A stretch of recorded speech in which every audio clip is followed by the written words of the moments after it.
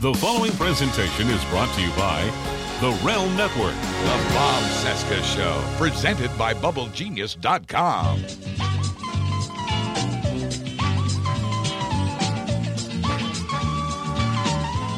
Oh, hi. It is our Thursday show. It is me, Bob. I'm here live. I'm not on tape. I'm not doing that anymore. I'm actually doing a live cold open from now on. Isn't that fun? This will be my fourth time trying this this morning because we've had all kinds of technical problems. So here we go again with this week's Bubble Genius Showcase Item of the Week. In honor of the Hawaiian volcano goddess Pele. It's my favorite hibiscus soap from BubbleGenius.com, literally called Bob's favorite hibiscus soap because I love it so much. They named the soap after me. So these hand soaps come in the form and fragrance of Hawaii's famous hibiscus flowers. They look tropical. They smell like Hawaii. And this is my favorite part. They massage your hands while you wash. Get a 3-pack of Bob's favorite hibiscus soap for just $8 only at BubbleGenius.com. And you don't have to worry about any stray lava flows in your backyard, right? I love watching those videos from the Big Island. I know it's harrowing over there, but you see all these giant volcano plumes erupting in the middle of a jungle, and I keep expecting like a T-Rex and a brontosaurus to march through the frame. It's like primordial Earth is back. All right, Bluegal and Driftglass from the Professional Left podcast are here today. Has it really been a year since they were here? Yes, it has. We're going to dig into Glenn Greenwald on today's show, so hang on tight. I know Driftglass and I will have a lot to say about that. He's gaslighting everybody. All right. Also, the latest on Michael Cohen's bribery payments, and that's what we're calling it. Bribery. Which, by the way, bribery is mentioned as a pretext for impeachment in the Constitution. It's there. Go look it up. Also, Trump and North Korea, they're best friends for life now, BFFs. Oh, and also the colossal lie of the week involving the New York Times, Trump, and Sarah Huckabee Sanders, Emerson, Lake, and Palmer.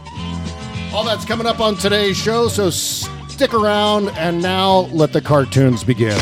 Broadcasting from Resistance Headquarters, relentlessly fighting back against the clown dictator and his regime of deplorables. Never give up, never surrender. This is the Bob Cesca Show, presented by BubbleGenius.com. That's it for the Trump material. That's all. Because look, I could, and by the way, people that tell me, oh, you comedians must be so happy. Trump is president, it's just all this free material. You know what? Yes, there's a lot of material, but there's too fucking much. It's exhausting. Being a comedian while Trump is president is like imagine there's an insane man on the sidewalk just shitting on the sidewalk and yelling about Hitler, and so you're looking at it and you immediately think of the funniest joke about shitting on the sidewalk and yelling, and you turn to tell it to a bunch of people, and then behind you he's taken the shit and made a sombrero out of it. So you turn and you tell your amazing shitting on the sidewalk joke, and everyone goes, oh no, that was, dude, turn around, he made a sombrero out of it. Do a sombrero joke. Like, oh, fuck. I can make fun of shit he did the last couple of days. By the time this thing airs, you guys are gonna be going, wait, what? What was that again? Because he took his dick out when they lit the Christmas tree. I don't know why you're talking about Bob Cesca. Today's Rachel Maddow Show Award for Headline Excellence goes to Bob Cesca. The Bob Cesca Show.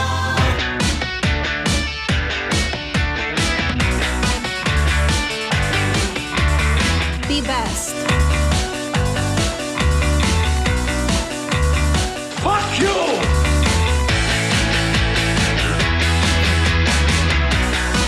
From our nation's capital, it is Thursday, May 10, 2018, and this is the Bob Cesca Show presented by BubbleGenius.com. I am Bob. Hello. Good afternoon. How are you? Hello, Bob. We are brought to you by BubbleGenius.com. It is the best soap in the world. Also brought to you by the Bowen Law Group and attorney Charles J. Bowen, my good friend Bo. Find the most interesting lawyer in the world at thebowenlawgroup.com or just click Bo Bowen's picture on the podcast page at bobcesca.com. All right, it is Trump Crisis Day 480, 179 days until the 2018 midterms. And holy shit, oh my God, look who's here. It is the Professional Left podcast, Driftglass, Bluegal. It's been a year. What the hell have we been doing for the past year? Wow. It's been 9 years, Bob. It's been 9 years. Oh my God, that's right. And you know what? You're completely forgetting, though, Driftglass. You're forgetting the morning show we used to do back in the 70s. That was great. Yeah. Yeah. Yeah. All right. It's great. It's so good to be back. And I'm glad we're back because, Bob, we love your listeners. Your listeners are so awesome to us. Well, they're mine and you can't have them. A year ago, they wrote us. They let us know that they were glad we were on. They love you. They're politically active people. Yeah. We love them. And they're dead sexy. Every single one of them. Every one of them. Easy on the eyes. Smell good. Every last one of them. I love them. Everybody. They smell like hibiscus flowers because of my stuff. They do. Yeah. All right, so I don't even know where to begin because I'd like to get just overall where the both of you are in relation to observing all of this insanity, this nonstop cartoon dictator who just continues to screw everything up and destroy institutions and make sure he's ruining it for everybody, and you know, the corruption and the incompetence and the tweets and all of that. I mean, are we looking better than we did a year ago, the last time we spoke? Are things getting much, much worse? I'd like to frame the question differently, which is I feel like we've turned a corner. Excellent. My wife rejecting the premise of the question right out of the box.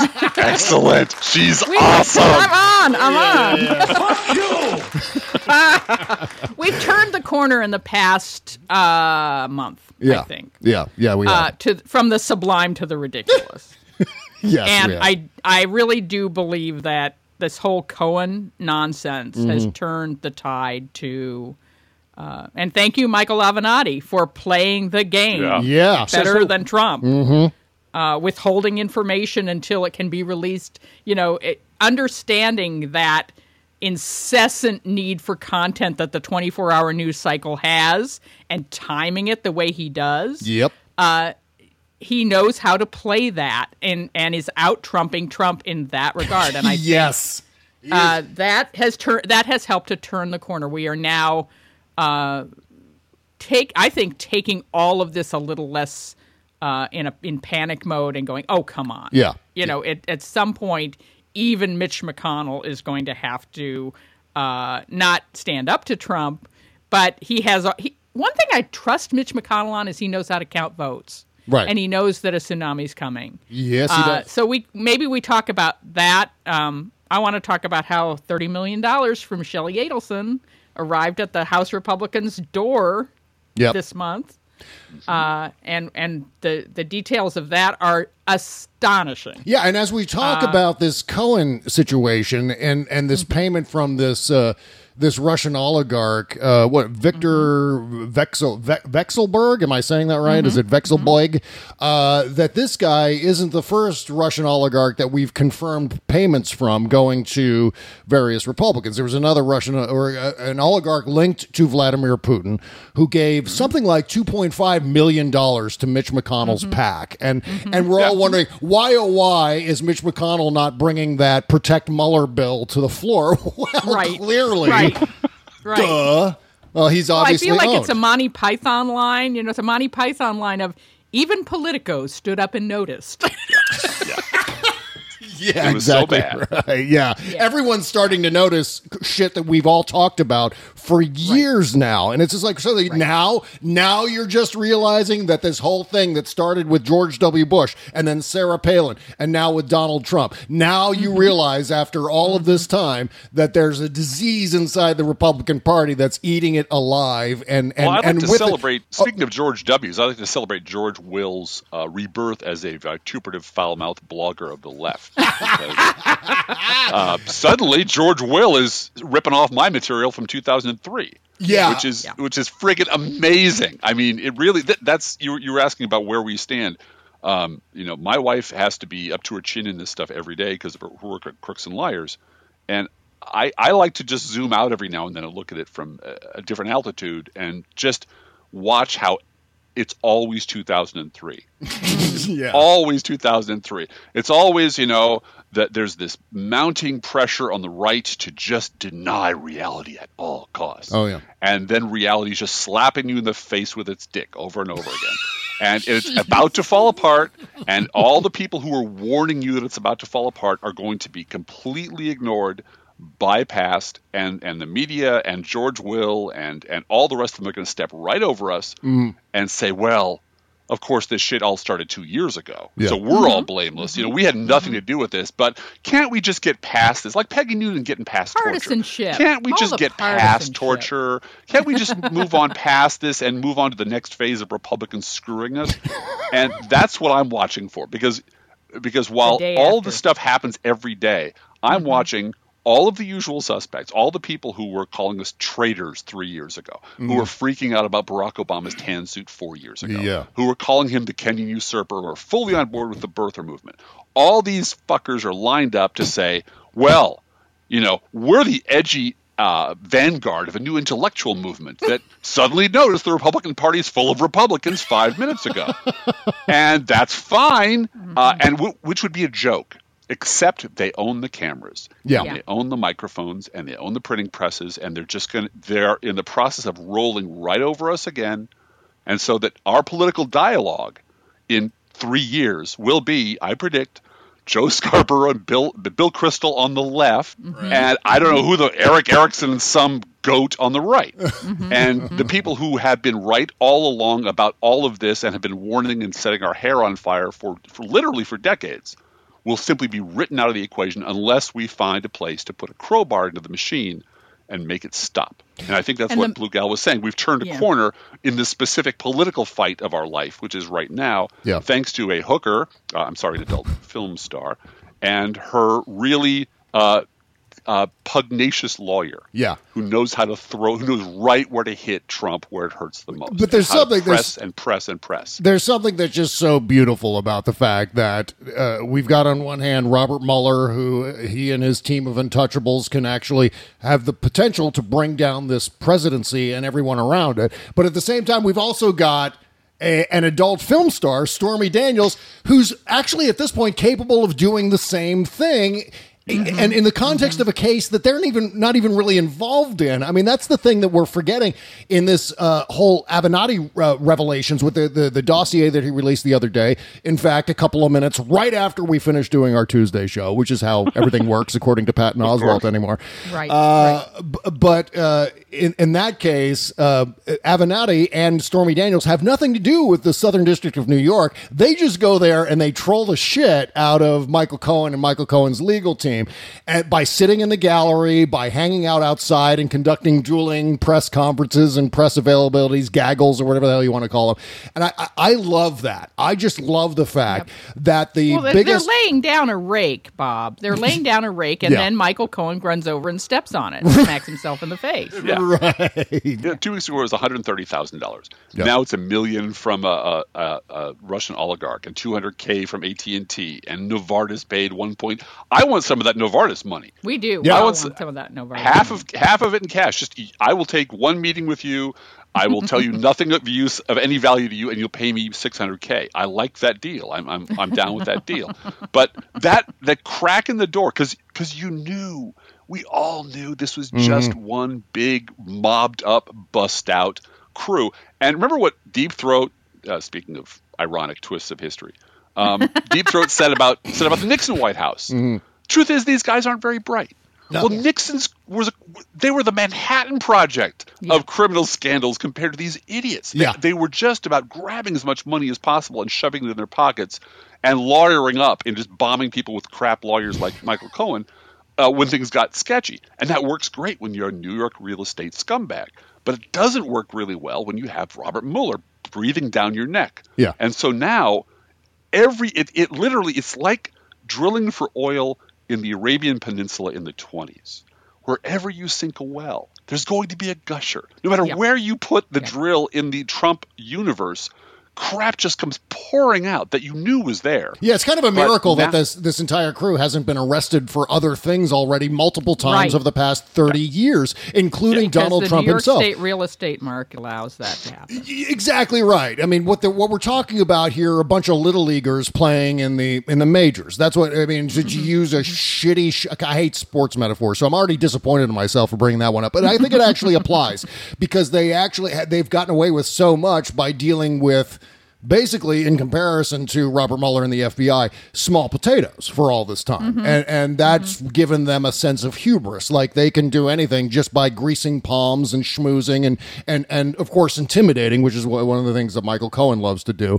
But in this case, they're caught. I mean, as far as I'm concerned, the shit that we've heard about, especially in this past week, is the closest we've ever had as far as evidence of collusion, direct money exchange between one entity and another. And I loved what Avenatti was saying on Rachel Maddow last night with regard to something that I've actually been saying for the last few days as well, which is not that these are bribery payments.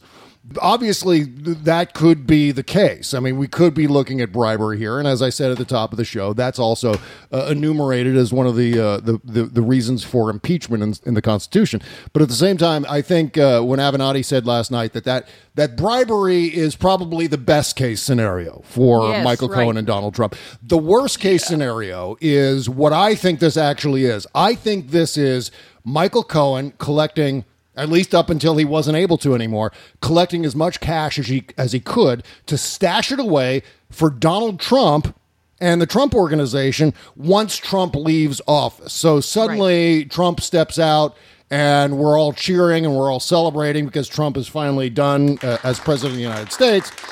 And meanwhile, Donald Trump gets a gigantic check, obviously with Cohen's 10% taken out, but gets a gigantic check from Michael Cohen to put in his bank account or to pay his back Mar-a-Lago account. Yeah, to pay back Deutsche Bank and all the people he owes money to, because it's still my contention that Donald Trump is broke, that he's deeply in debt and he's actually floating on debt. That's the illusion of wealth that he presents. He's just spending on credit right now, which he's getting mostly through Russia. So these are all payments that maybe AT&T and Novartis and Korean Aerospace Industries thought was, I don't know, pay for access, which is what we're hearing more and more.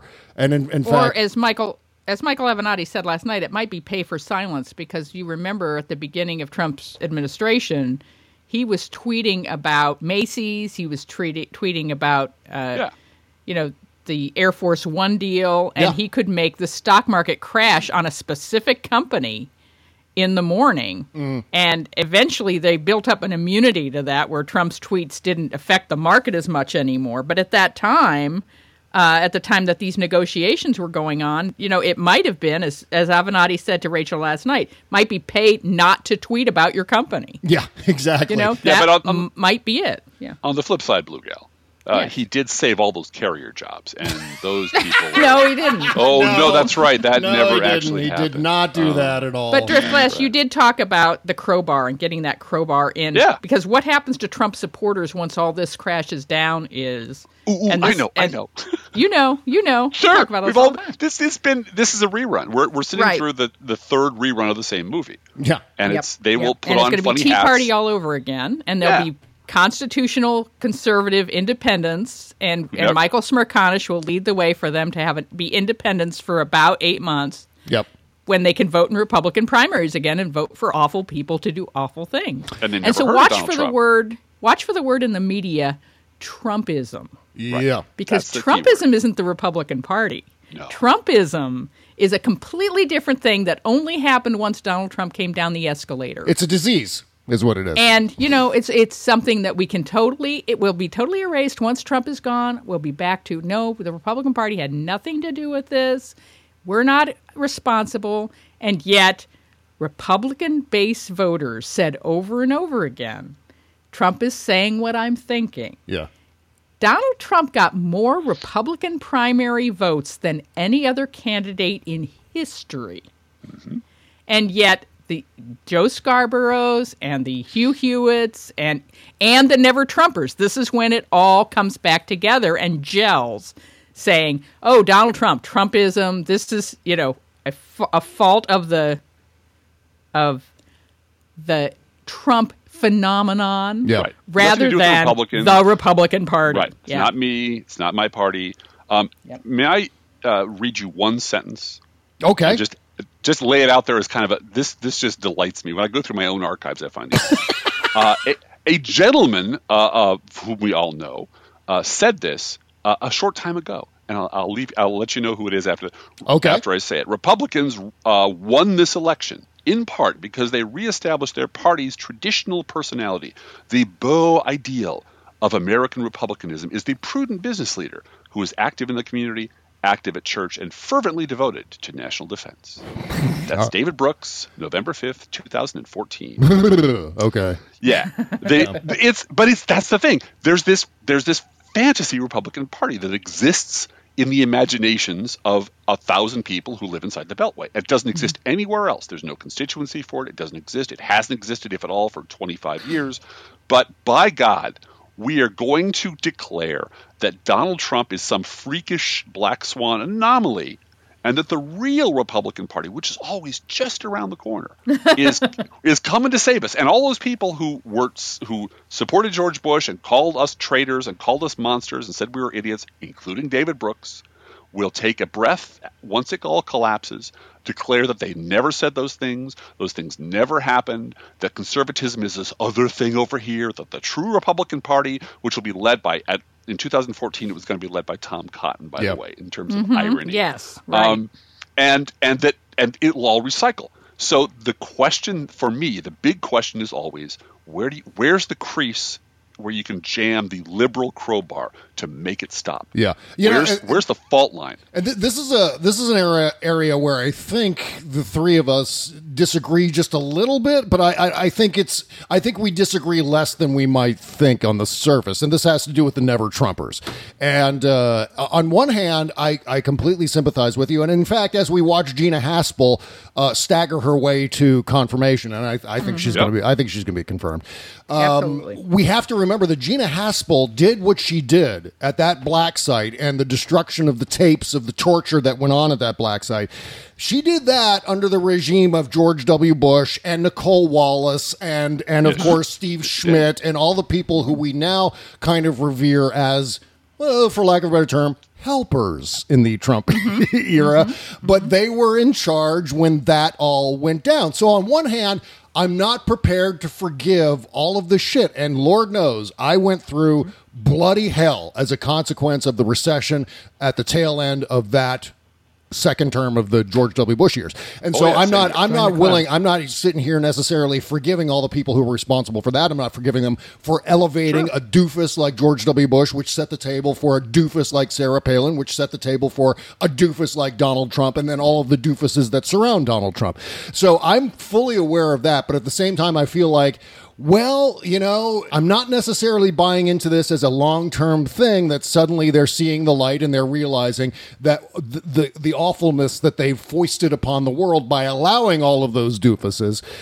I'm willing to at least accept them and accept their help in defeating Donald Trump for now. And I feel like once we're outside of this crisis, then we can start talking about, you're to blame for this and you're to blame for that other thing. And where's the comeuppance here? Are you going to continue along those lines now that Trump is impeached or resigned or is voted out or loses the primary in 2020 or whatever eventuality happens with it? Once Trump is gone, can we talk about this in a serious way with those people and say, are you willing to take and accept responsibility for the destruction you have wrought? And I'm not talking about the rift inside the Republican Party. I'm not talking about that kind of destruction. Right. I'm talking about the destruction and the damage of Donald Trump, of getting to the point where, we've given you your businessman president. How about that? We've got a businessman president who, shocker, doesn't know jack shit about how Washington, D.C. and American politics functions, not from a historical perspective, not from a contemporary perspective, not from a looking down the road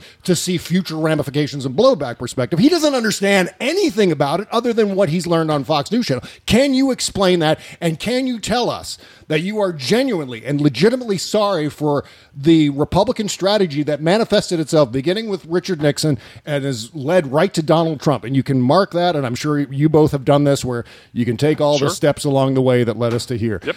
And if they fall on their sword and say, yes, we're willing to work with you now that Trump is out of president and we're ready to establish and reestablish some of the things that were good, we're ready to reform some of the things that are bad, either within our party or within government.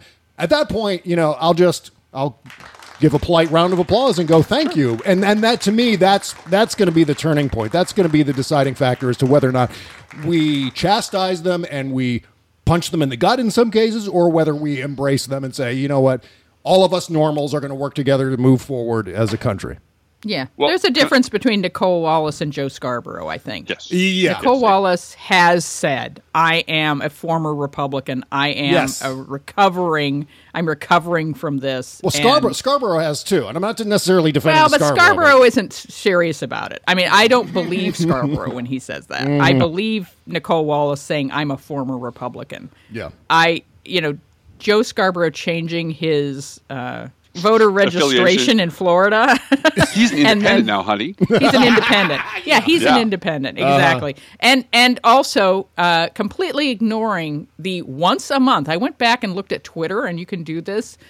Just search Twitter for On the Phone Donald Trump and find out that around the 17th of every month from November of 2015 through August of 2016, Donald Trump was on the phone with Joe Scarborough. And monthly. Yeah. And then there was the July 2016 conversation between Mika and Michael Steele about Donald's got his groove back. And he gives a speech in Ohio, and it's so great, and it's on trade and jobs, and no one speaks to America like Donald Trump does. He is a unique voice. Fuck you! And so... Yeah. One more. I'm sorry, darling. Go ahead. You give me another example. One more note. Okay. George Bush was the first businessman president. He ran on his MBA. He didn't run on his record as governor. He ran as the MBA president. But still, he was. I mean, he did have some experience in electoral politics, so he at least knew and also from a family perspective. I'm not defending George W. Bush. I'm just saying that. No. But that moment for. Okay, let's all join hands and put this fiasco behind us and work together came in 2007. Yeah. Where were these people then? It was bad. It was really bad. Yeah. And everyone who had supported George Bush did what they're doing now. It wasn't me, wasn't my fault. I'm an independent. I don't know what you're talking about. Hey, look, there's Barack Obama over there. Let's start talking about his birth certificate. And there was no moment at the end of the Bush administration for truth and reconciliation. Oh, yeah. Nancy Pelosi said, I'm not going to impeach the guy, but we do have to talk about these things. Yeah. At that moment, you let these people off the hook. I swear to God, the next time you're going to find them is in your bed with a knife in your back. Because, like Joe Scarborough, I am a church-going man myself. I am an usher at my church. I teach Sunday school at my church. And you know what? You know what they teach us? They teach us confession, atonement, repentance. Yeah. Forgiveness. When was the last time? Then forgiveness. Yes. When was the last time you heard any of these people, and Jennifer Rubin's an exception, and Nicole Wald, when did these people confess, you know what? The left was right all along. Mm-hmm. Where's the atonement? Yeah, I'd love to hear Where's that. the repentance? Where's any of this shit? Let's go to the forgiveness part. And you know who said something about that? It was German pastor who opposed Hitler. Dietrich Bonhoeffer. Dietrich Bonhoeffer called this cheap grace. This is cheap grace. Yeah. I want the forgiveness without doing any of the work. I want to jump on the bandwagon as long as we're talking about Trump and not the Republican Party. I'm down with you. But the minute this changes, I'm going to be at your throat again because I'm not going to repent. I'm not going to change. I'm not going to atone. What I am going to do is I'm going to make a lot of money writing books and appearing on talk shows and writing columns in the Washington Post that sound eerily similar to what Driftglass was writing in 2006. Yeah. Well, okay, why not just put Driftglass in Washington Post? Well, we can't because he's a liberal.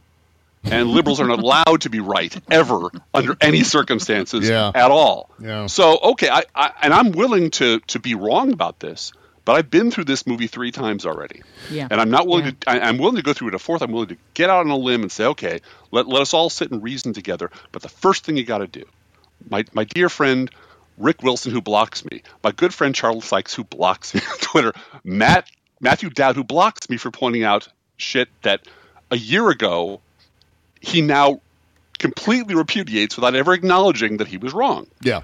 The same thing over and over again, which is I don't want to admit I was wrong. I don't want to tug on this thread because the minute we start holding people in my profession accountable, holy shit, half of my colleagues are going to be gone. Well, that, you know what, we're all in on this shit. That is actually kind of, I think that is what everyone wants on social media now, left, right, and center, is to save face. And Yes. I think, and that's why we have such horrible discourse right now. That's why, and of course, again, that has a long shadow and it's been building to this moment. But, this is why it's going on, because no one wants to admit that they were wrong, whether it's NeverTrumpers, whether it's the Greenwald left. No one wants to discuss those things. No one wants to fall on their sword and say, hey, you know what? I was wrong about that thing. But you know what? Yes. Intellectuals do? They learn things as they go and they adjust their opinions according to new facts. And so I'm willing to give a little bit more latitude along those lines. It's suddenly like, oh yeah, now you've seen what 30, 40 years of bargain basement Republican politics has gotten us, now that it's evolved all the way to Donald Trump. And now good luck ramming this back into the tube. And here's a key word. Listen for Trumpism, but the other key word, and I know you know this, is if they're willing to talk smack about Trump, and the next word out of their mouth is, but both sides are pretty bad. Yeah. The minute you hear that, you know they're not sincere. You know they're you're right. Goddamn word of it. You're and right. That is absolutely common. I listened to Mona Sharon, who was for some reason on the Chris Hayes show just a couple of days ago, who was slapping Donald Trump back and forth. But both sides are just steeped in hatred at this point. I mean, what does the Democratic Party even stand for? Well, okay, last I heard, being against the Nazis was pretty cool. I mean, you didn't have to have a whole social program behind it. It's stop the bad guys seems like a pretty good. But I can quote you chapter and verse from healthcare policy, manufacturing policy, employment policy, foreign policy. We can do that if you want, Mona, but you don't really want to hear that. What you want to hear is both sides are wrong, and I'm above it all because I've realized my higher calling, which is to be Chuck Todd, apparently. So, good for her. You keep mentioning, too, the idea of reruns, the idea of seeing the same thing happening over and over again. And I think we're starting to see that now. I've got lots of crazy theories in the age of Trump. I feel like I've got my tinfoil hat here and I should be putting it on. But the difference between, I think, my theories and, say, Alex Jones's theories is I'm not married to them, and I readily admit that I don't necessarily have documentation to back them up. But what I do have is some history and some precedent here. And I think moving on to the Iran deal and Trump's obvious violation of the Iran deal moving forward is possibly a return to what we saw in 2002. In 2002, we were leading up to a big midterm election, the first midterm election of the George W. Bush administration. Likewise, we're leading up to a big midterm, Trump's first midterm election of this administration. We also have, in 2002, we have the drumbeat for war in Iraq. We also have the drumbeat for the global war against terrorism and the accusation that Iraq is sponsoring terrorism and Al-Qaeda and all that, all those lies that we were told back in 2002. Plus, we have the potential for another repeat of 2002, which is using all of these things, the war on terror and, of course, the drumbeat for war in a Middle Eastern country that could possibly be developing WMD.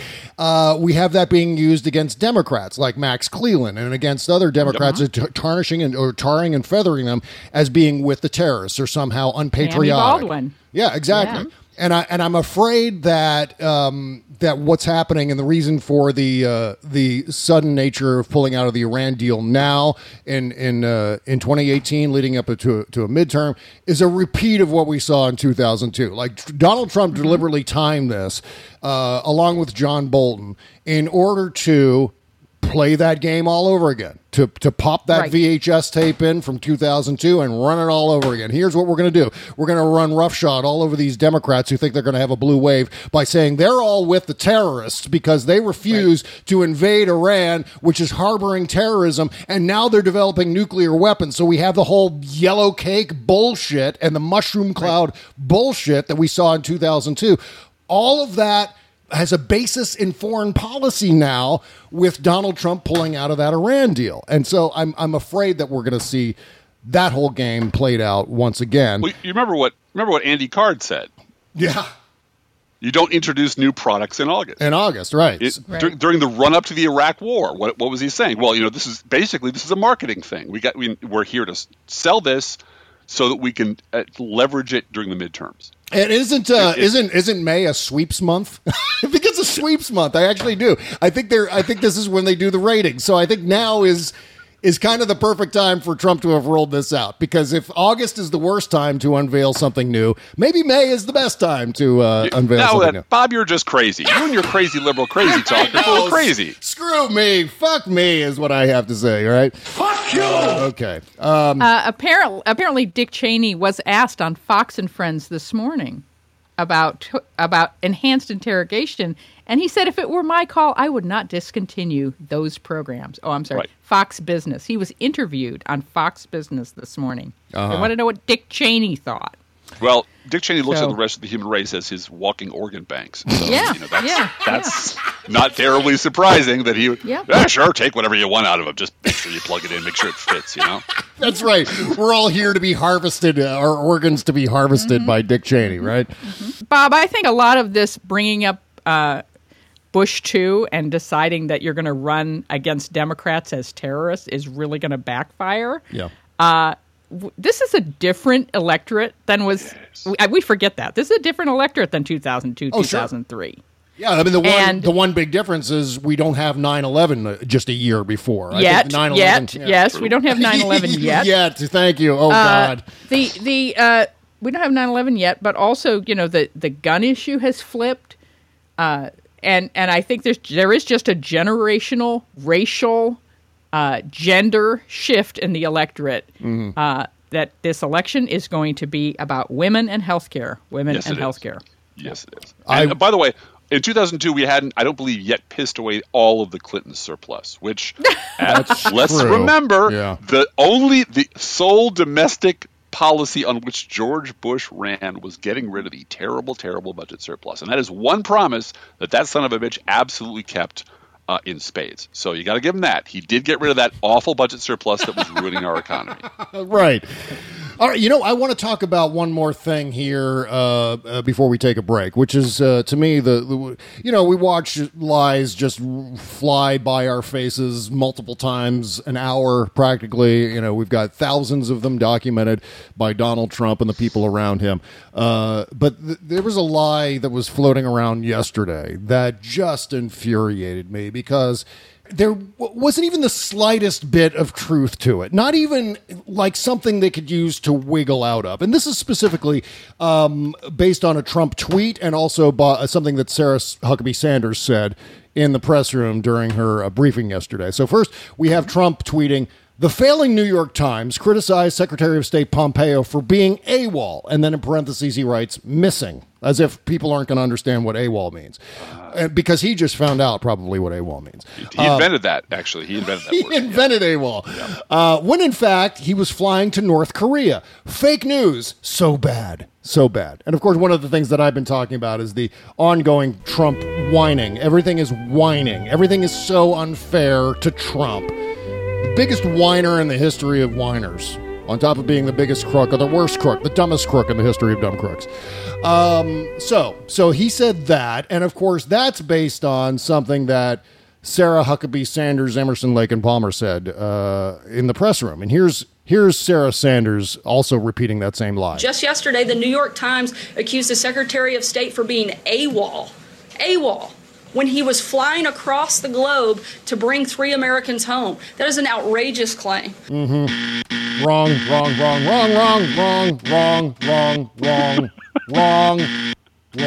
All right, that gets like 12 wrongs. And also one of these. Wrong. Okay, so here's the actual story. If you actually went and read the New York Times article, it doesn't say anything along those lines. It is not what is written in the New York Times article. If you look at the New York Times article, it does talk about where Mike Pompeo was when the Iran deal was signed. The whole point of this New York Times piece is that Donald Trump announced this brand new foreign policy initiative, which is pulling out of the Iran deal, which could have ongoing consequences, ongoing blowback for, as far as I'm concerned, for decades we're talking about here. That's how horrendous this decision was. So that's the point of the article. Not anywhere in the article does it say the word missing or the acronym AWOL or the acronym MIA or anything similar. Not once in this article does it say, where's Pompeo? Pompeo's hiding somewhere. No one knows where Pompeo is. That's not what the article is about. Here's like the first two paragraphs of this article. Here's the lead. When President Trump made the surprise announcement in March that he would soon meet with North Korean leader Kim Jong Un, Secretary of State Rex Tillerson was thousands of miles away, an absence interpreted as a sign of Mr. Tillerson's irrelevance. Mr. Trump soon replaced Mr. Tillerson with Mike Pompeo, who was promised to bring back the State Department's swagger and import. But on Tuesday, when Mr. Trump made what could be the most significant diplomatic announcement of his presidency, that he would exit the Iran deal, his chief diplomat was again thousands of miles away, this time on an unannounced visit to Pyongyang, the North's capital, to lay further groundwork for a summit meeting between Mr. Kim and Mr. Trump. So, what Donald Trump said when he said that the failing New York Times criticized Pompeo for being AWOL when in fact he was flying to North Korea is, of course, a gigantic goddamn lie. And then every single one of his flying monkeys that appeared in his thread after he tweeted that, Jack Posobiec and Jacob Wall and all of these prepubescent douchebags are following along with that. They go in and reply, well, did you read the article? Well, of course, they don't respond to any of that because they don't read. They just, whatever Sarah Huckabee Sanders says, whatever Donald Trump says, that is the truth. And that's what they went with. So that was one of those things that just, whenever you see these things go by, it's very easy to take them for granted because they happen so often. But I do think that we need to stop and ponder once in a while when a real whopper lie drops in our laps. And of course, this was a gigantic whopper lie because, the reason it was brought up at all yesterday is because during the press briefing, obviously the reporters there were badgering Sarah Huckabee Sanders about why Donald Trump said he was going to strip them of their credentials. I think actually what's going on here is a masterful subliminal advertising campaign. If you just shift the emphasis a little bit, it's a wall. Yeah. A wall. I want people repeating the phrase a wall over and over again. Sarah, can you get out there and make them say a wall 1,000,000 times? I'd really appreciate you get out there. Force them to say it. Say it. They're my words. Put my dick in their mouth, Sarah. Make them say a wall 1,000,000 times. That's right. I forgot because it sounds like a wall. Yeah, I get it. Maybe that's what he thought Sarah Huckabee Sanders. It was Pompeo. Pompeo's going to check out a wall. See, you thought you had the craziest damn theory. No, I do. Bob. I own that for today, because this is what robs me of my words, and I have many words. I know, me too. And I listen to the best words, to by you. The way. I do have I used to have the best words, but they were all taken from me. I listen to you. I listen to you on Mama's show when you're on there, and there is a pronounced. I don't know. We've used up all our analogies. Yeah, I know. There's nothing to analogize this to. It is so. There's nothing to say Donald Trump is as bad as X. No, he is the definition of bad now. Yeah. And trying to make sense of it. This is where not you, of course, Bob, because you're a genius. But a lot of my liberal friends and colleagues are trying to find the secret hook here. Trying to find the right combination of words that will make this all make sense. You can see Chris Hayes struggling with this every time he has some just lying sack of shit and sitting in front of him. He tried to, but what about this other sentence? Maybe if I structured this word a little differently. No, they're just liars. Yeah. They're just lying, thieving, asshole, racist crooks. Yep. And they're rubbing your face in it because they got elected.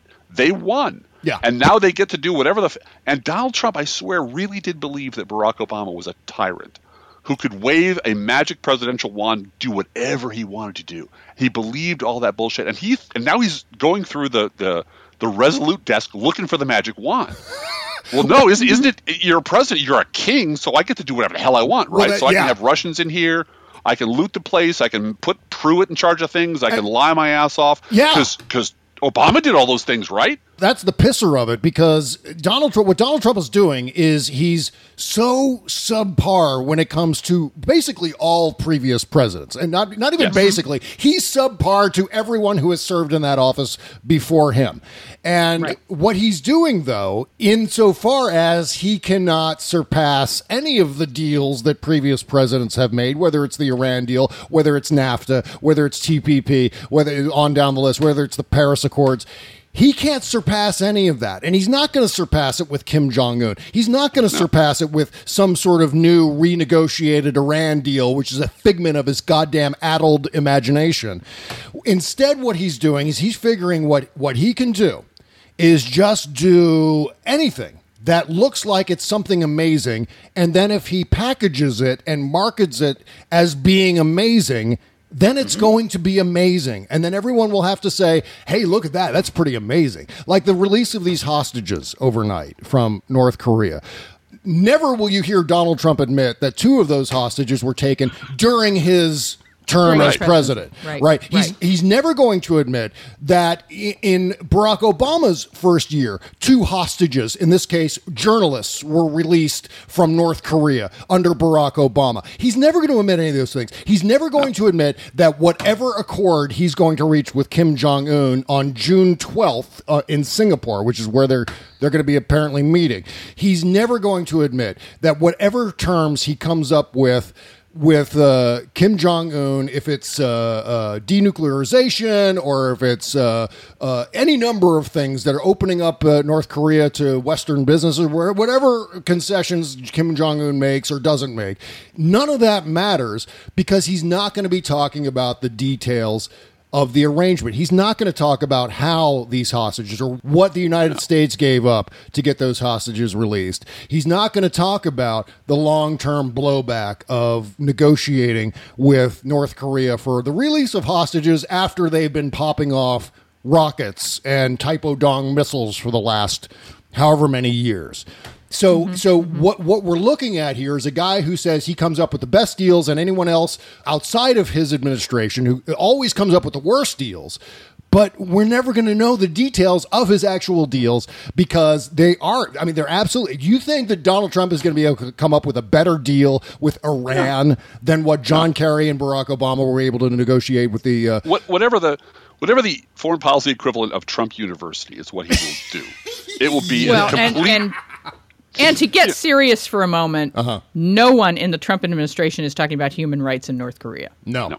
They have abandoned the people of North Korea who are starving to death and who are locked in prisons to get a good press release out of this. And because the only one they're playing to that 34, 35, 36% of the Fox shallow News end addicts. of the American end of the American gene pool, who are just absolutely willing to believe anything he says, who would throw themselves into that live volcano in Hawaii and with their dying breath curse Barack Obama for the ouchie before they die.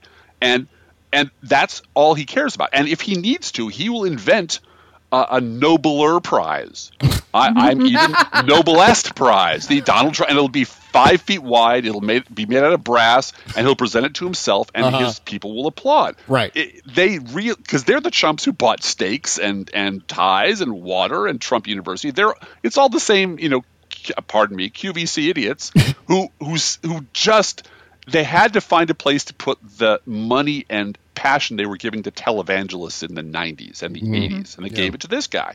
And they'll give it to the next clown. They're the problem. That's the problem that our media really, really doesn't want to talk about. Once you acknowledge that the problem with the country is a third of our voters are completely unfit to be grown-up citizens of our country. Yes, then what do you do? What's your next sentence after that? What's your solution to that? I mean, I'm all for some form of re-education, perhaps in a beautiful desert location for many, many of them. But that's just me. I'm a bad person. I'm a liberal. You know what you have to do, Driftglass? You have to try better at being best. Be best. Be best. Always Be best. Be best. Be best. We have to be best. Be best. Be best. Oh, that's my ringtone. Oh, did you see Schumer? Chuck Schumer totally trolled Donald Trump this morning. He did. To this. Speaking of be best, Donald Trump tweeted today, Senator Crying Chuck Schumer fought hard against the bad Iran deal, even going at it with President Obama, and then blah, blah, blah, blah, blah, blah, blah, blah. Trump went on and on and on, but referred to Chuck Schumer once again as crying Chuck Schumer. And, of course, Chuck Schumer tweeted back to Donald Trump with... Be best. To be best. He did hashtag. Be best. Oh, God. All right. What was I going to bring up, too? Oh, yeah, regarding Kim Jong Un. Donald Trump said in his remarks last night from Air Force One up in PG County, Maryland, he said, we want to thank Kim Jong Un. Donald Trump's thanking Kim Jong Un publicly, who was really excellent. He was really excellent to these three incredible people. He also referred to Kim Jong Un as nice. So yes. Donald Trump, who believes that, literally, he believes that he has everything to do with what's going on the Korean peninsula right now. He said at his rally the other night, he said, what does Trump have to do with North Korea? And then he answered his own question and said, how about everything? Right. Be best. Yep. Right. He's trying to be best. But, this leading up to all of this is Donald Trump calling Kim Jong Un obviously a madman in November of 2017, calling him short and fat and referring to him as Little Rocket Man. And then suddenly, April 2018, very honorable, nice, excellent. Such a good guy, except for all those human rights abuses, right? I have wondered if since the White House press corps is never going to summon the internal fortitude to just get up and walk out, which is what they should do. Right. If they just sort of handed out among themselves old Trump tweets and just asked the White House without attribution, Sarah, what do you think of this calling Kim Jong Un fat and stupid and slow and lazy and Little Rocket Man? Does the White House stand beside and just go through the list of all the crazy, contradictory, evil shit that Donald Trump's own people do not remember him ever saying, even though it was 5 minutes ago, and just make those your questions? Just because you're never going to get her to answer anything except, I refer you to outside counsel. Well, what's your outside counsel for that too? Is he ever going to buy a dog? The outside counsel will answer the question. So why bother showing up? Either send children to ask children questions, or just start asking her about random crazy shit that Donald Trump said 5 years ago, and just see what she'll do. Because she's clearly not ever going to quit because she has no soul or shame, and she's never going to give you an honest answer. Yeah. So again, the question then becomes: once you reach that conclusion about a person, then what do you do? What's your response, acknowledging that this misshapen live potato in front of you is going to be there until her dress falls off from stares from the audience? So what do you do with that as a member of the free press, as a defender of the First Amendment? Isn't it your job to start reporting on her as the problem? Yeah. And talking about the problem is not Donald Trump. The problem is the Republican Party manifested its most basic and consistent impulses in one human being. The problem is those people, because that forces the conversation into a very different place. Yeah, which is, what do you do? Yeah. Well, they totally underestimated the heft of the system. They figured, well, you know what, the system will filter out people like Donald Trump, and we may not have to worry about that. But they were definitely wrong on that. Well, you know what, we're up against the break. We're going to take one break, and when we come back, we'll talk about. We're going to talk. Maybe, you know what, I want to get into Greenwald, because Greenwald's busily today gaslighting everybody on Twitter. I'm going to sign off for that and let you guys talk about that. I've got to get back to work. But right. You guys are going to have your man cave talk very about special Greenwald. Yes. Yeah, back with more show right after these words. Hi. Hey, how you doing? Hey, let me ask you a question. You gotten anything for your dad for Father's Day yet? Oh, balls. Yeah, I totally forgot, too. No, I got him balls soap. Bubble Genius makes soap that look like golf balls and smell like fresh-cut grass in metal buckets. Get out of town. He's crazy for the golf. Don't forget your dad this Father's Day. Bubble Genius has balls and more for the first man in your life. BubbleGenius.com. The Bob Cesca Show.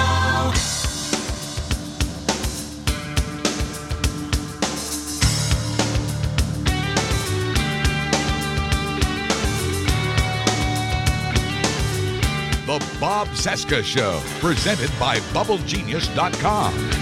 Welcome back to our big Thursday show. Thank you for joining us, and thank you for continuing to shop through our Amazon link at BobCesca.com. You can find it if you don't know about our Amazon link. It's at bobcesca.com, just beneath the logo, the all caps Amazon link. It takes you right to the front page of Amazon.com. You go shopping as normal, but we collect a teeny tiny fee for some of the things you buy. Thank you for doing that. All right, Bluegal and Driftglass are with us right now. The Professional Left podcast is what they do. But we've lost Bluegal. Did she really bail because we were going to talk about Greenwald? No, she really bailed because she's actually cranking on Crooks and Liars today. Oh, okay. All right. I see. So she had to punch out, and she figured, what better time to exit the conversation? So she's gone. It's just the two of us for the rest of the show. All right. Loosen our belts. All right. Yeah. Shirts come out. Yeah. That's right. Yeah.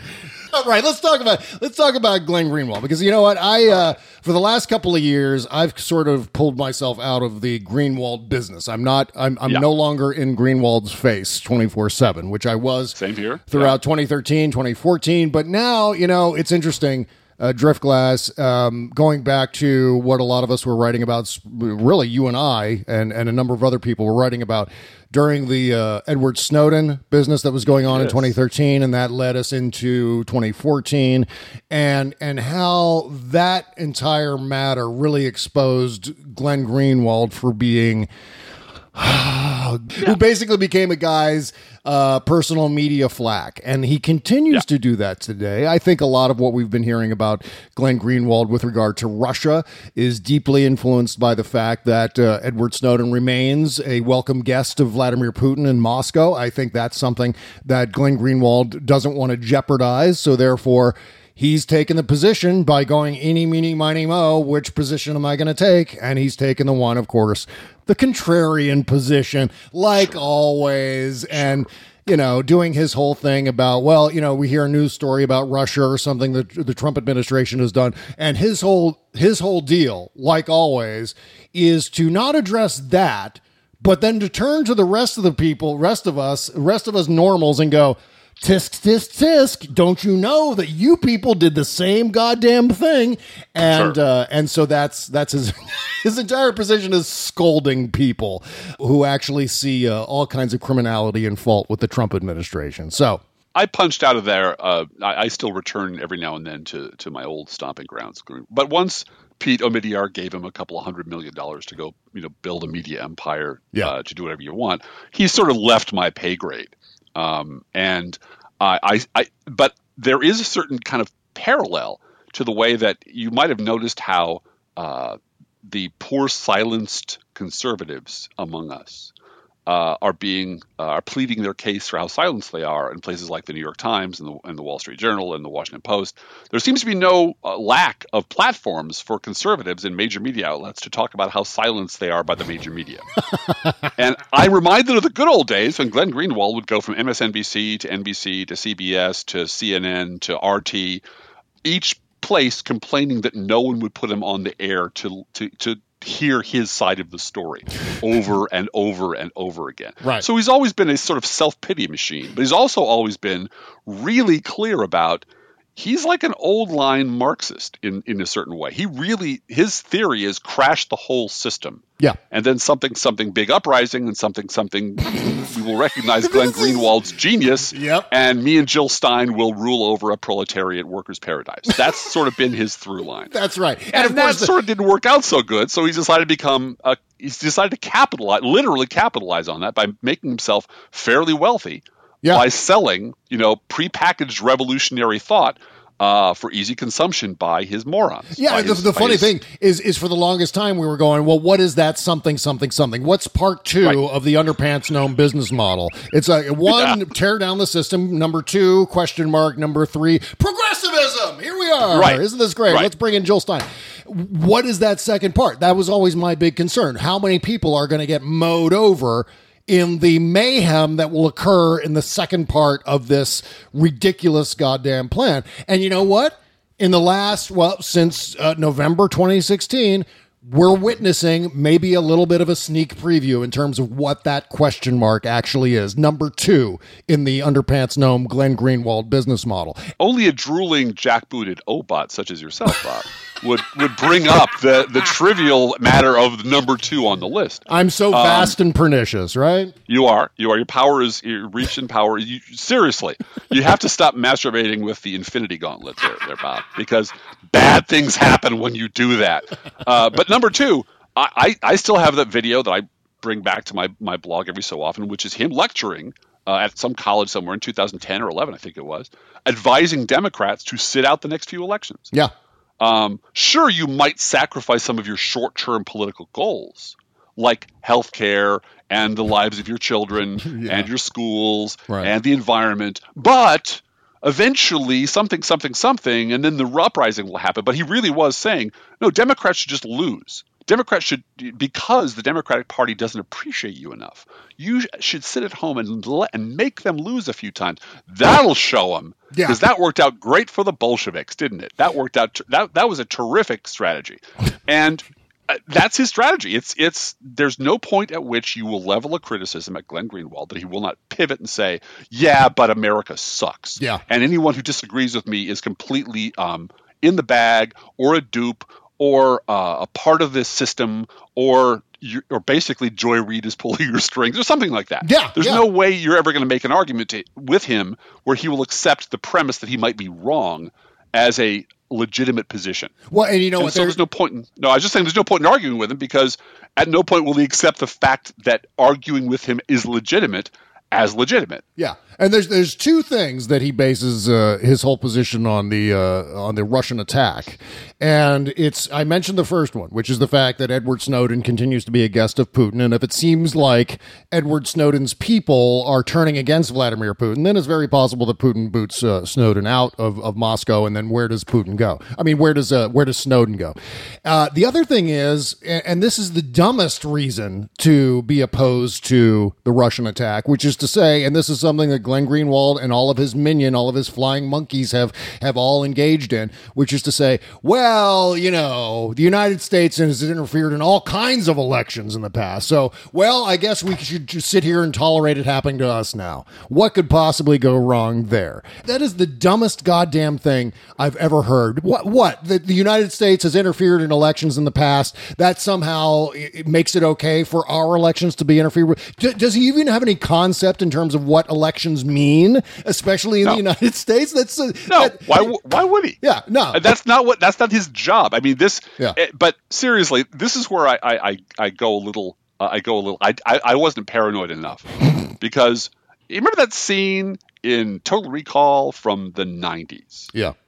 Where Arnold Schwarzenegger is confronted with the fact that he's actually someone else.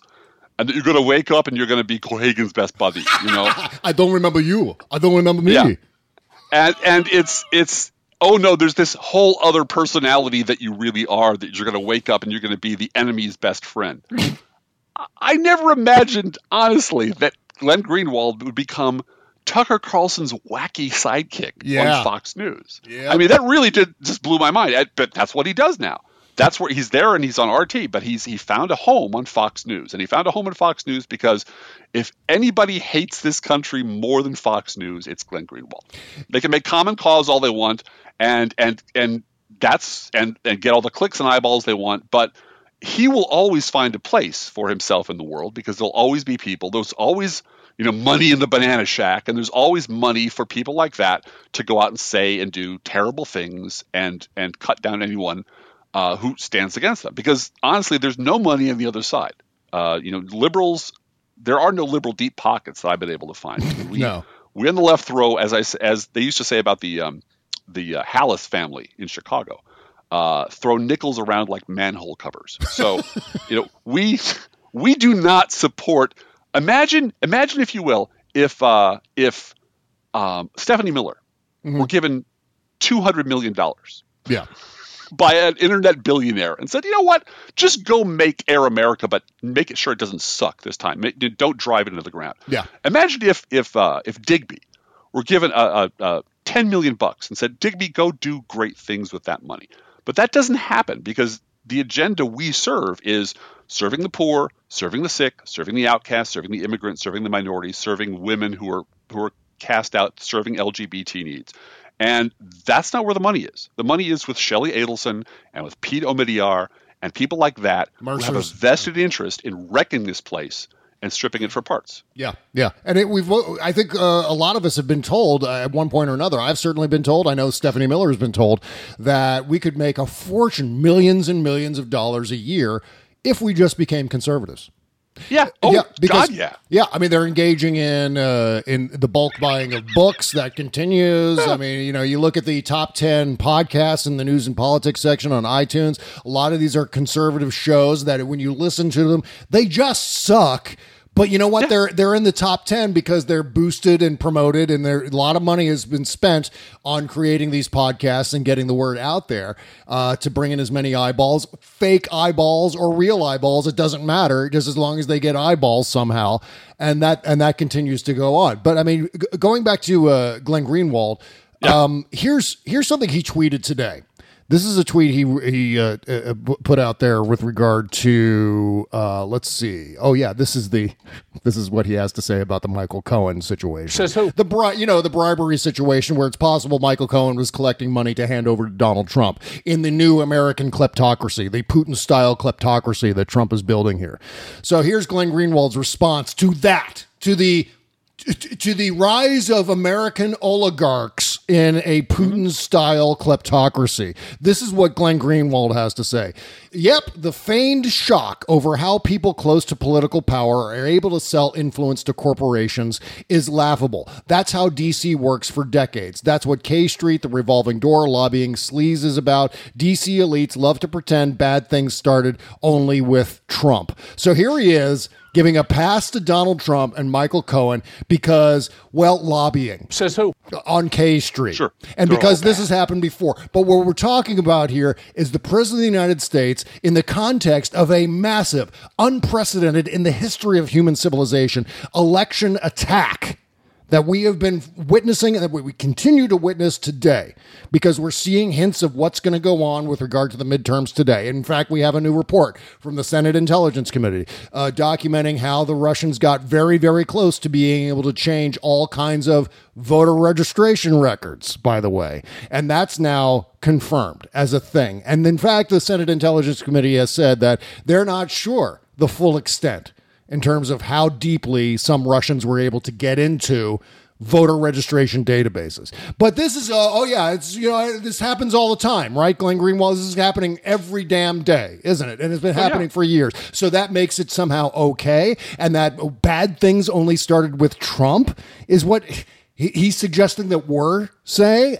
This is... Well, it's always Russia. I mean, this really does rhyme perfectly with Donald Trump when confronted by Bill O'Reilly of all people, that Putin's a killer. Putin kills people. He kills journalists. Yeah. And we think you're so innocent. We think we're so innocent. We kill people too. Right. We did plenty of killing too. That was the response of the guy running for the highest office in the land. Well, we're just as shitty as they are. Yeah. I mean, hey, everybody knows that.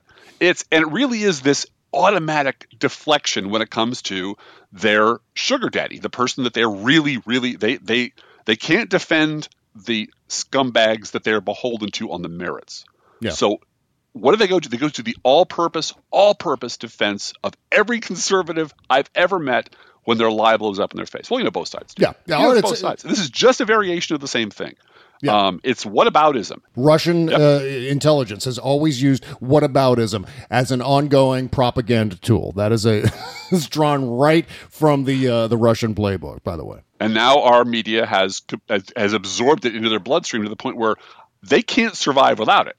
Yeah. The way we structure our political discussions is that around that premise that no matter what psychopath is, what psychotic behavior is being evidenced on the right, we have to find a way to put someone over here and Rick Santorum over there. Yeah. And red ants and black ants will fight in a bottle. And that's how our programming will be. And it's turned us, and this is where it really does poison us. Yeah. Because the people I know who are good-hearted and nice and really busy and don't get involved in politics, all they know is there's a lot of shouting. Yeah. Everyone's so angry all the time. Everyone's so mean all the time. They've absorbed that message that somehow, because, and I've used this analogy before, Donald Trump says something incredibly racist in 120-point font. I say, did you see that Donald Trump just says something really racist in a 120-point font? And Chuck Todd wants to talk about font size. He's not interested in the content of anything. It's just, see here, they're both so loud. And now if I talked at 70-point font, no one would hear me. Yeah. If I talked at 168, so even if my argument is correct, the tone police come along and say, yeah, but you said it so shrilly. Yeah. You said it so angrily. And that's really because George Will has a goddamn column today, which sounds a lot like me, and he's getting paid, so I don't understand. Oh, it's only conservatives are allowed to participate in this discussion. And that's how they can win without being right all the time. They don't have to be right all the time. All they have to do is confuse people. And in the confusion, the people you were just talking about, the casual observers of the political scene, they may vote every November, they may vote in the primaries too, but they're not looking at politics up close with their faces pressed against their computer monitors like you are, Driftglass, or like I do every day, or what Bluegal does every day, or a bunch of our friends. That doesn't happen all the time with all, whatever it is, 300 or however many, 150 million voters out there. That doesn't happen. And so what ends up happening is they see all of that sturm and drag, and they just go, oh, geez, well, it sounds like both sides have a point. So I don't know. And that's where, and Fox News Channel and Donald Trump drive semi-tractor trailers through that big ass gap. And that's how Fox News ends up winning. That's how Trump ends up winning, by the confusion and the futility of people who don't follow all of the details. And this is why I'm actually kind of hopeful in the long run. Yeah. Because what it tells me that if you give me, or you, or Bluegal, or really any liberal I know of who blogs or writes or podcasts or whatever, 5 minutes, 3 minutes, we can tell you the entire history of the Republican Party, how we got to where we are, what the problem is, and how to fix it. In without yelling or saying fuck more than 3 or 4 times. And that's a record from me. Yeah. So we can do that. And we can do it with our hands tied behind our back. I can roll out of bed in the morning and do it. It's not that hard. The evidence is overwhelming. So the question then becomes, why aren't those voices ever present anywhere? And the answer is, they're terrified of us. Yeah. They're terrified of us. I've taken to using the phrase, memory is the liberal superpower. Because they're absolutely scared shitless that we will go all the way back to the Obama administration. Yeah. And bring up the shit they pulled, 4 years ago, 5 years ago, 6 years ago, that they desperately don't want to talk about because it proves our point. So I'm actually confident because they're so weak. These people are so weak. Even the NeverTrumpers, especially the NeverTrumpers in some cases, are so pathetically weak. They will not engage in an actual debate with an actual liberal. And the entire media is set up to make sure that no such encounters ever happen. Because when they happen, conservatives always lose. When there's a fair fight, conservatives always lose. Yep. So I'm weirdly hopeful because their jaws are so glassy and their arguments are so frail that one punch and they go down. So the whole media structure is set up to make sure that punch never happens. And it's going to. Yeah. The Michael Cohen thing is the first crack in that. And I truly believe the structure will collapse, and then we have to be ready. That's the thing. After the shit hits the fan, then what do we do? Because there was a moment when Marcos Malitsis, for God's sakes, was on Meet the Press. Yeah, that's true. For a hot minute. Yeah. So when our moment comes, what do we want the country to know about the alternative to these lunatics? Well, that's what I'm thinking through. Rachel Maddow. Hello, Bob. She is the #1 cable news show on television. Now, in the past, when you get a #1 show like this that turns out to be something that is not commonly seen as a #1 show, you have a race by other television networks and even the television network that hosts the #1 show to create copycat shows. Like, oh, that seems to be working. Let's do something just like that because, people seem to like when a thoughtful, intelligent woman delivers essays and information and puts together these reductive, things that go point to point to point to point. People seem to like that. Maybe we should do more of that. But nope, that's not what's happening now. I have a better idea, though. Yeah. Let's spend $60 million and hire Megyn Kelly and put her on liberal TV and watch her bomb. Right. I could have saved them $60 million up front. Just talk to any liberal anywhere. Yeah. Nobody, none of the Fox people I know, none of the conservatives were watching Fox News to listen to Megyn Kelly's deep and penetrating insights into the issues of the day. Right. They were jerking off. They were watching, ooh, she's pretty, she dresses nice, and she tells me all the creepy-ass right-wing shit I want to hear. Yeah. She whispers sweet, crazy, wingnut nothings into my ear. The minute she stopped doing that, every conservative I know lost interest in her. Oh, yeah. Yeah. Because she was just, I'm sorry, she got religion and she's no longer available. So, and nobody followed her over to the other network that thought, here's what we should do. As opposed to emulating Rachel Maddow 5 times, which we could do for $60 million, let's spend a chunk of money and bring this, I don't know what to call her, because she's certainly not a journalist, this figurehead, this piece of ice, this nice piece of jewelry that fits very well around the Fox throat. Yeah. Put it over here and see if people will follow. And they didn't. And they were never going to. Nope. And that's why I am convinced that the networks are run by idiots. Well, yeah, really? Breaking news. Oh, yeah. You know what? Sorry, I started my music and it was going bop, bop, bop, bop, bop. I don't know what's happening to my buttons today. But okay, so you know what? We've got the Postmortem Show coming up next. We're going to talk about a few more things for a couple of seconds, which is what we do for our Patreon subscribers over at patreon.com. You can find our Patreon page by going to bobcesca.com and clicking the all-caps Patreon link just beneath the logo right next to our Amazon link, and it takes you to our Patreon page where you can subscribe at various levels. And those levels give you various kinds of bonus content. At $5 a month, you get 2 postmortem shows every week. At $10 a month, you get 2 postmortem shows every week, plus the Friday After Party with Kimberly A. Johnson. And at $15 a month, you get all that crap, plus a commercial-free version of this show. And in case you didn't know, for our $15 a month subscribers, this show is joined together seamlessly with the postmortem show, so you only have to download one file. See how convenient that is? Go do it now. Go sign up. Also, make sure to support the Professional Left podcast on Twitter. It is Pro Left Podcast, or at Pro Left Podcast. Do we even say the ad anymore? I don't care. Also, the Professional Left podcast can be found on Stitcher Radio, iTunes, and, of course, at professionalleft.blogspot.com. Is that still active? You're still working on that one? That's still active, and if you want me to, I'll come to your house and just stand at the bus stop and rave it at you. I think, you know what, I think we're both available for that. So contact me by email or at our Patreon page, and maybe Driftglass and I will come to your house and scream about Glenn Greenwald for an hour. Also, some plugs here at the end of the show. Buzz Burbank is found at buzzburbank.com and at Michael J. Elston on Twitter. Mark and Lowell can be found at realmnetwork.com. Jody Hamilton's at from-the-bunker.com. Jackie Schechtner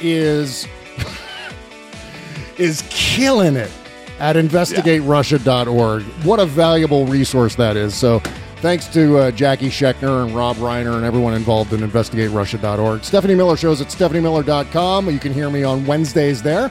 Kimberly Johnson's podcast is at patreon.com/startmeup. And you can also hear this here podcast on littlegreenfootballs.com. Thanks to Charles Johnson for that. All right, Postmortem Show's coming up next. Thanks to Driftglass and Bluegal. We'll see you over there, folks. Bye-bye.